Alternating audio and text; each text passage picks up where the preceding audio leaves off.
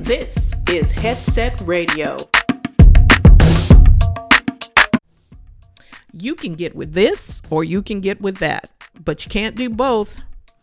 The world today is filled with many voices.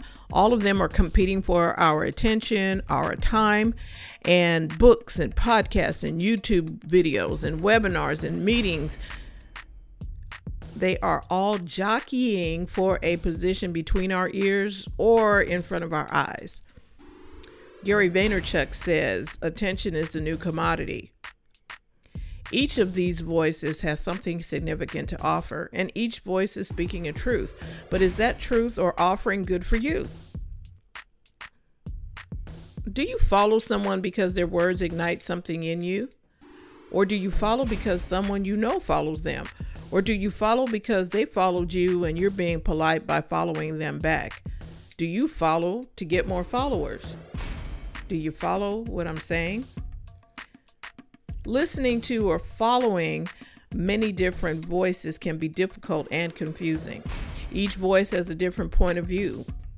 That may be the reason why many listeners or followers are stuck or unstable in what they're trying to do.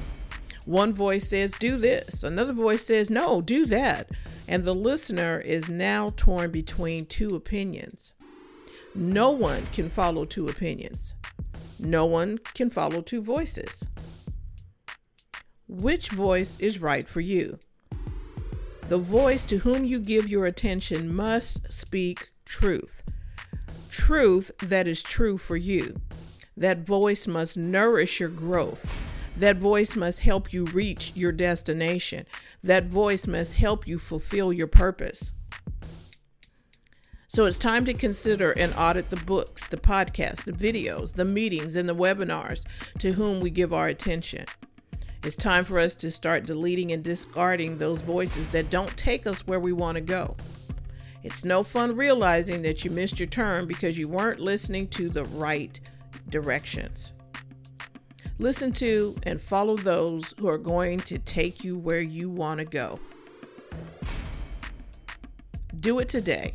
You don't have time to be on the wrong road. This is Headset Radio. What's on your playlist?